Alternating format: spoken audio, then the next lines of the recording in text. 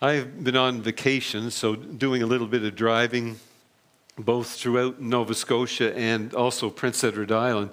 And I've noticed that driving down to Bridgewater, there's still a bridge that's out there, roads that have been washed away in that Noah-like rainfall that we had back in July 21st and 22nd.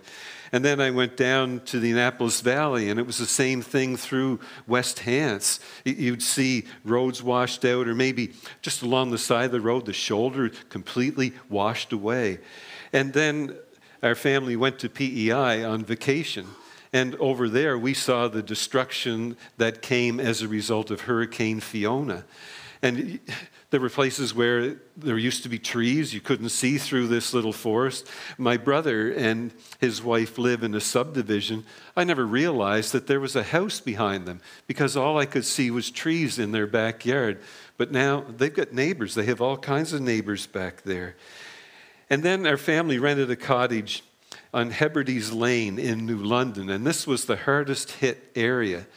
And there were 12 lots that I counted as I walked around the subdivision where there was once a cottage. You could see posts where the cottages were sitting, but no evidence of a cottage. A tidal wave just came along or a storm surge and washed everything out to sea. But there's something I want you to know.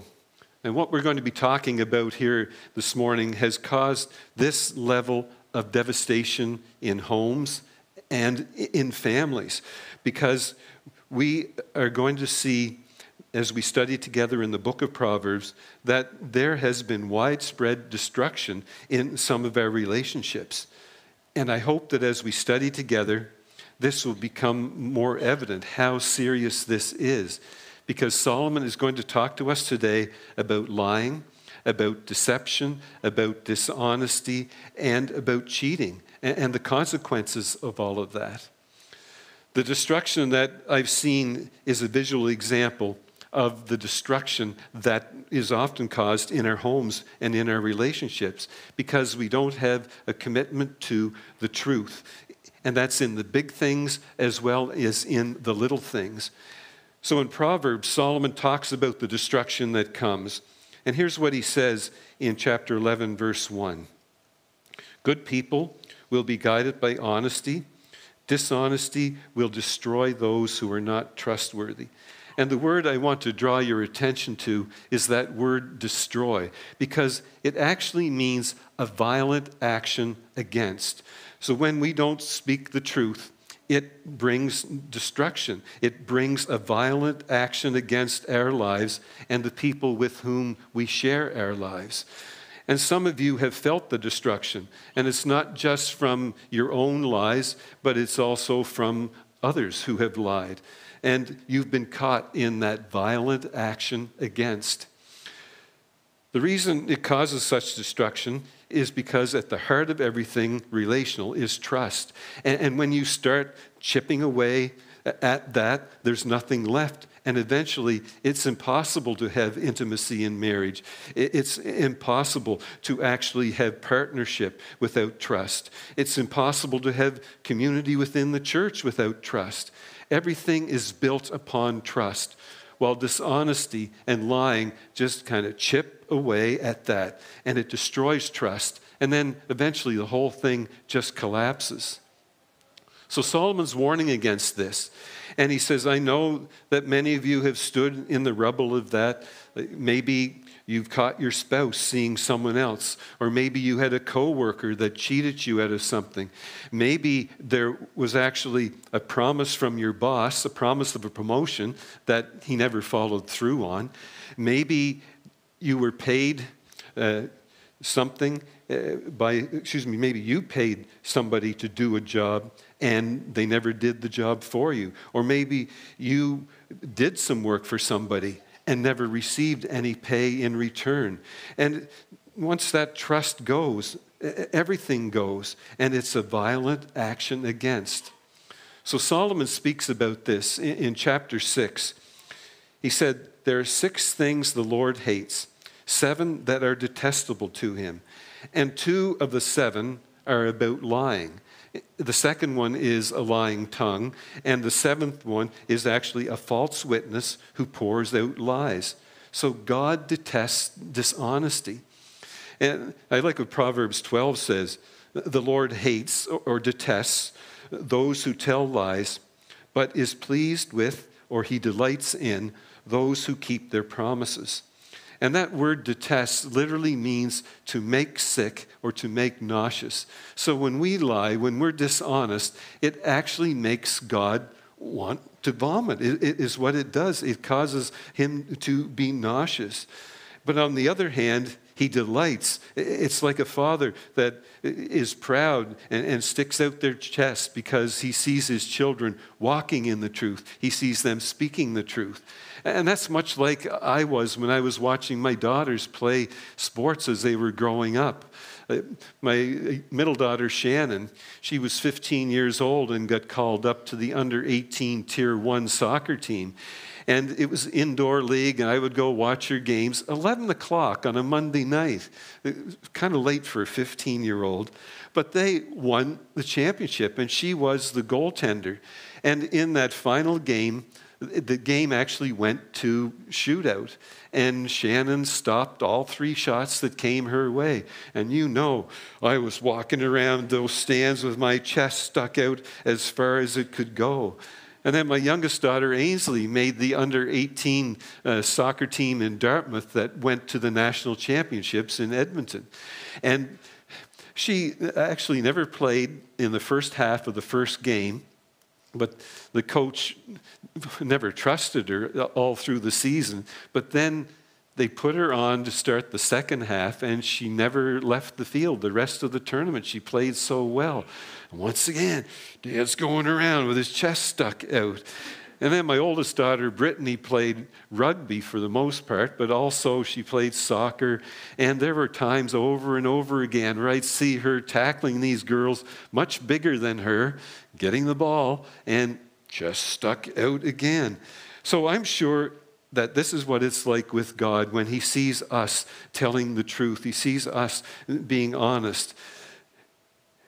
But I think the reason why he's so disgusted by lying is because he sees the destruction that he causes in the lives of those he loves and those that he cares for, those that he knows. There are over 30 verses of Scripture in the book of Proverbs that deal with the subject of living truthfully. And that's a lot of attention. And that's because it's a message that we need to hear. And I think in large part, we lack conviction of that in our culture because we've more or less come to expect that people are going to lie. And sometimes we even expect it in ourselves. Now, you're ready for a shocker? A New York Times article states that 91% of people confess that they regularly don't tell the truth. 36% say they lie about important matters. 86% say they lie regularly to their parents. So you kids that are here, don't be part of that statistic. 75% say they lie regularly to friends. 69% to spouses. And it makes you wonder whether you can trust the survey. Because I wish there was a stat that said, how many of you lie on surveys? Because I don't know if we can trust the numbers. The Institute of Behavior Modification says that 97 out of 100 people lie on average about 3 times a day in one way or another. And then sociologists tell us that we hear or we're exposed to some 500 lies a day. Actually, that's a lie. It's only 200. But that's how easy it is to lie. We're exposed to it everywhere we go. And Solomon is warning us against that. So I want us to kind of broaden our definition of how the Bible would describe a liar. And as we study through Proverbs, we're going to see some different kinds or categories of liars that we want to point to. And the first one would be called the flatterer. And the flattering person tells someone what they want to hear, even if it isn't true. And there could be different motivations for that. It could be fear of disappointing the other person, or maybe It could also be the fact that you don't want them to be angry at you for telling them the truth. And the same people who build others up to their face kind of then say behind their backs things that aren't true about them. And it becomes from this same type of heart, this insecure heart that wants to promote itself. So we can get caught up in that, but it's dangerous because it gives people a false sense of who they are. Solomon parallels flattery with lying. Chapter 26. Liars hate the people they hurt, and false praise can ruin others. So a lying tongue is like a flattering mouth, and it works ruin. And on the surface, we're thinking, well, what can be so wrong with that? I'm just overstating a little bit. Is there really that much harm in telling someone what they want to hear? But Solomon says what it does, it actually lays a trap at their feet.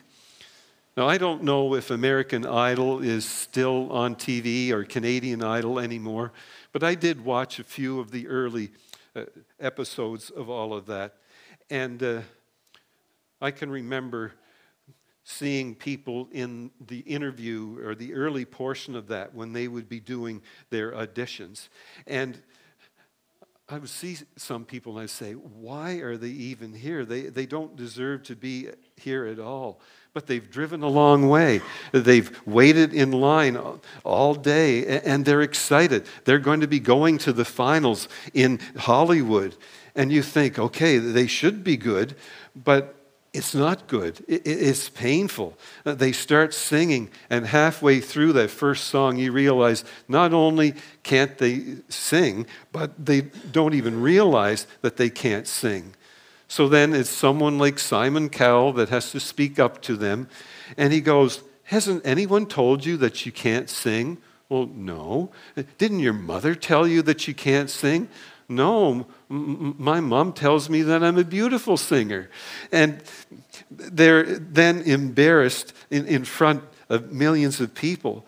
And maybe the parents look at one another and they think, no, maybe we should have said something, eh? Maybe we should have encouraged them to focus on something else because we've laid a trap for them and we've set them up for ridicule in front of millions of people on TV. The Proverbs 29 says, those who give false praise to their neighbors are setting a trap for them. So now, why do we tend to flatter people? We agree with them verbally, but really we disagree with them behind their back. So why do we do that? And maybe it's because we don't want to have the hard conversation. We don't like the confrontation. So the path that we take is just flatter them. It may not just be building them up, but you might be in a meeting and you don't speak up and give what your opinion really is. Or you might be with a good friend and you hold back something that you want to say about their life that would really help them. Or the Bible would challenge us to speak the truth in love.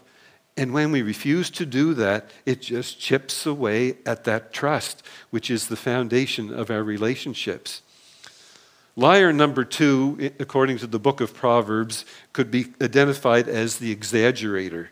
And Solomon warns again and again about being truthful in the big things and in the little things. And exaggeration is the truth, essentially, but then it just goes a little bit beyond the boundaries of the truth. And we do this for all kinds of reasons. It might be so that we can have a more interesting story. And I don't know, maybe sometimes James and I may stretch our stories just a little to make them sound a little better. Or maybe it's because we want to get attention or we want to promote ourselves. And at the heart of lying is always selfishness. So we exaggerate because we want to promote ourselves and we want to look good. And once you have the reputation for exaggerating, it's really hard to be trusted because people don't know whether you're stretching the truth and when you're keeping it real. They've heard the stories about how great you were in sports in high school. They've heard about that big fish that you caught. They heard about how you were hunting and killed all these different animals. But sometimes they can be telling the truth and nobody believes them because they're always exaggerating. And one of the things you can notice about a person who struggles with exaggeration is that they talk a lot. And that's just true. And some of the best wisdom from Solomon when it comes to this is to sometimes be quiet. And some of us, and I had to change that to us in the first service because my family guffawed me, but some of us could cut our sin in half if we just didn't talk so much. It would revolutionize our spiritual life. And Solomon says in chapter 10, too much talk leads to sin. Be sensible and keep your mouth shut. And so that's a proverb that some of us need to memorize because we get ourselves into trouble. We talk too much, and the more you talk, the more you tend to exaggerate and stretch a little bit. We want something good to say. We want people to like us, so we try to draw the attention to ourselves. Now, it's interesting because the Greek word for exaggerate is the word resume. And in one way or another, whether it's and to possibly get a certain position or job, or whether it's the hypothetical resume that we're always handing out to the people we meet, there's a tendency to exaggerate and try to put down something that will impress people. We want to draw that attention to ourselves. Liar number 3 in the book of Proverbs would be called the cheater. And whether that's at school, in business, in relationships, we've just come to accept it. And it's not just accept it, but we actually expect it. We almost see everything through a filter, assuming that people are stretching the truth in some way for their own purposes. Duke University did some research on cheating in high school and in college students and found about 70% admitted to it. Esquire magazine interviewed 10,000 women in North America, for the average age of 27, and 49% said that their husbands had an affair on them. And in business, we're constantly reminded of business practices that are dishonest. I know this isn't completely accurate, but we're going ahead and doing it. You'll hear people say that. We know that the hotel isn't going to quite match up to the pictures on the internet. You know that that stuff that you rub on your head isn't going to make your hair grow back again.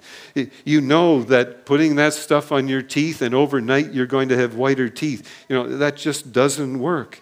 You know that it does hurt when you pull the wax off.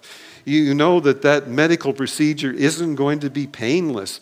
You know that nobody can lose 150 pounds eating 3 Subway sandwiches a day. You know it just doesn't happen. Yet we're constantly surrounded by it, and pretty soon we start to find ourselves living in it, feeling like, well, if I'm going to do business, then I've got to do it this way, or it's going to cost me, or I'm just going to continue to go with what everyone else is doing. Proverbs 11, Solomon said, "The Lord hates dishonest scales, but he is pleased with honest weights." Now we can get creative and we can call it standard business practice, and students can say, well, pretty well everyone else is cheating, and if I don't get caught, it really doesn't count. But the Bible teaches that God knows, and that's enough. In Acts 5, we read the story of a husband and wife by the name of Ananias and Sapphira. And they had this piece of property, which they said they were going to sell, and they were going to give the full proceeds to the church. But after they made the deal, they looked at all that money, and they thought, well, maybe we'll just keep a little bit of it to ourselves. We'll still give most of it to the church. And so they made that decision. Well, Peter went to confront Ananias, and the Bible says that when he did that, Ananias fell down and died. And then in verse 10 of Acts chapter 5, Sapphira comes home, and she's oblivious to what has just happened, and Peter says to her, "Tell me, is this the full price of the sale of the land that you have brought to the church as an offering?" And she said, "Oh yes, that's the full price."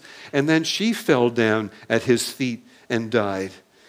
Now, I'm guessing Ananias and Sapphira thought, You know what? No one is going to know the difference. We're still giving a substantial offering to the church here. So let's just let them think that it is the full amount. But the problem is they said they would give the whole amount, and they didn't give the whole amount. And we see how seriously God is going to take this within this new community called the church. Why? Because everything is built on trust. So when Ananias is confronted by Peter, Peter said, "What made you think of doing such a thing? You didn't just lie to men, but you lied to God. Do you think that God doesn't know? What made you think that you could do such a thing?" And he was just going to kind of look the other way. So we see how God begins to take this thing seriously. And then liar number 4, we'll call the promise breaker. Chapter 12. The Lord detests lying lips, but he delights in those who tell the truth. So when we break a promise, we don't keep our word, but we rarely think of that as lying. And I've been exposed to that and seen it exposed in myself as a parent.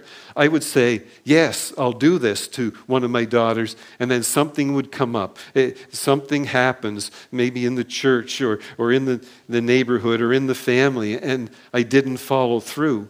And I didn't think of that as lying because it was the circumstances that changed things. But the trust begins to erode, and suddenly we find it hard to be trusted in big things because we've been dishonest in the little things. And we find different ways to justify and different excuses to break a promise. But the Bible goes to great lengths to teach us to always just do what we said we were going to do. There's so much junk on the internet, but there are actually websites that exist to help people cheat on their spouses. And one of them had 4 million subscribers. And we just wonder, what is it that makes people go to that website? Did they feel undervalued and unappreciated? Or are they thinking that the other partner isn't holding up their end of this agreement? If she was more encouraging to me, then I wouldn't do this. If he was more romantic, then I'd do this. So we just write it off as dishonesty. But in Proverbs 11, the Bible says, "The Lord hates those with evil hearts, but is pleased with those who are innocent, who show integrity." And that's what I want us to take away. And there are 2 commitments that I want you to make here this morning. The first commitment is, I will tell the truth in small things. Now understand that there's a connection between the insignificant and the significant when it comes to matters of truth. And Jesus said in Luke 11, verse 16, "He who can be trusted in a little can be trusted with much, but he who is dishonest with a little will be dishonest with much." So there are all kinds of connections that have been made to how we treat the small, the little, the seemingly insignificant things, as that being an indication of how we're going to deal with the big things. So be truthful in what seems insignificant to you. Don't tell the person at the fast food restaurant, "I'm just going to have water. Would you, if I could have a cup, please?" And then you go over and you get pop out of the machine. Or don't try to lie about your kid's age to save a few dollars. You go to some recreational facility and the sign says, "Children under the age of 10 are free." And you've got this 12-year-old and you shove him over there. And the person says, "Boy, he's kind of tall for a 9-year-old. Yeah, he just had an early growth spurt." We don't do things like that. We don't take home office supplies and say, "Well, that's not that big of a deal." Because how we handle the little and the insignificant things is an indicator of how we're going to handle the big things. So every time a lie is made, there is an incremental amount of damage done. So be truthful in the little things. Make that commitment. And then the second commitment is, I will tell the truth even if it costs me something. Because I've said the number one reason we lie is because we have a heart of selfishness. And telling the truth makes us uncomfortable, or maybe it makes us too inconvenient. It costs us more than we want to pay. But make a commitment to tell the truth when it's hard, when it hurts, and when it costs you something. See, as Christians, we should look so different from the world when it comes to the truth. When it comes to being commitment makers, when it comes to being promise makers, when it comes to speaking and living the truth, we should be so different from the rest of the world because this is the core of God's character. In John chapter 8, John said that lying is Satan's native tongue, and that when we lie, we're speaking his language. And the Bible says that God is truth. He is light, and in him there is no darkness at all. So this is at the core of who he is, that he does what he says, what he's going to do. He's a truth teller. And this is why so many of us have put our trust in him, because we know that we can trust him. He tells the truth, and that's what Scripture is all about. So God says to Abraham, you and Sarah are going to have a baby. And now, they're well beyond childbearing years, and it's physically impossible for them to have a child. So Abraham laughs at God. But then a few months later, he puts his hand on his wife Sarah's stomach, and he can feel a child. And he knows just how far God will go to keep his promises, that he always tells the truth. God says to Noah, Noah, there's going to be this great flood that's going to cover the whole earth, and I want you to build a boat, and we're going to call this thing an ark. And Noah goes out into his backyard, and he takes everything that he has, he gathers all of his resources and more. He spends all of his time and building this huge boat. And people come from all over, and they laugh at him. They make fun of him because he's building this huge boat in the middle of a desert where there's no sign of rain whatsoever. But he keeps building it, and he's looking up, and there's not a cloud in the sky. And then finally, he finishes the boat, and he feels a raindrop. God always tells the truth. He always keeps his promises. God says to Moses, Moses, the time has come for me to take my people, the nation of Israel, out of slavery in Egypt. And I want you to go to Pharaoh, and I want you to say, Pharaoh, God says, let my people go. And he says, well, okay, there was a little hesitation for a while there, but he goes to Pharaoh. And he says, Pharaoh, God says he's going to free his people, and you need to let his people go. And then the Bible tells us that Pharaoh hardened his heart. And as a result of that, Pharaoh gets a front row seat for the plagues that come upon the nation of Egypt. It begins with the Nile turning to blood. There are gnats and various other pestilences like that. And then along come the locusts, the death of the oldest child in each family in Egypt. And then the Red Sea parts, the Egyptian army drowns in it. The people of God are free. God tells the truth. And God always tells the truth. He keeps his promise. And that's why the invitation is for you to put your trust in him. Because God has said that the day is coming when Jesus will return, and that all who have put their faith and trust in Jesus Christ will go with him on to eternity in heaven. But the ones who haven't done that, he said, they will be condemned to hell. And that's the truth. And it's not popular to say that. People don't like to hear that. But it's the truth. God tells the truth, and he keeps his promises. So the invitation is for you to put your trust in Jesus Christ because he can be trusted. And if you are ready, if you want to talk to someone about that, you could come meet me at the front as we sing a song of commitment. You could speak to me at the door, contact us at the office through the week, speak to our associate pastor, James.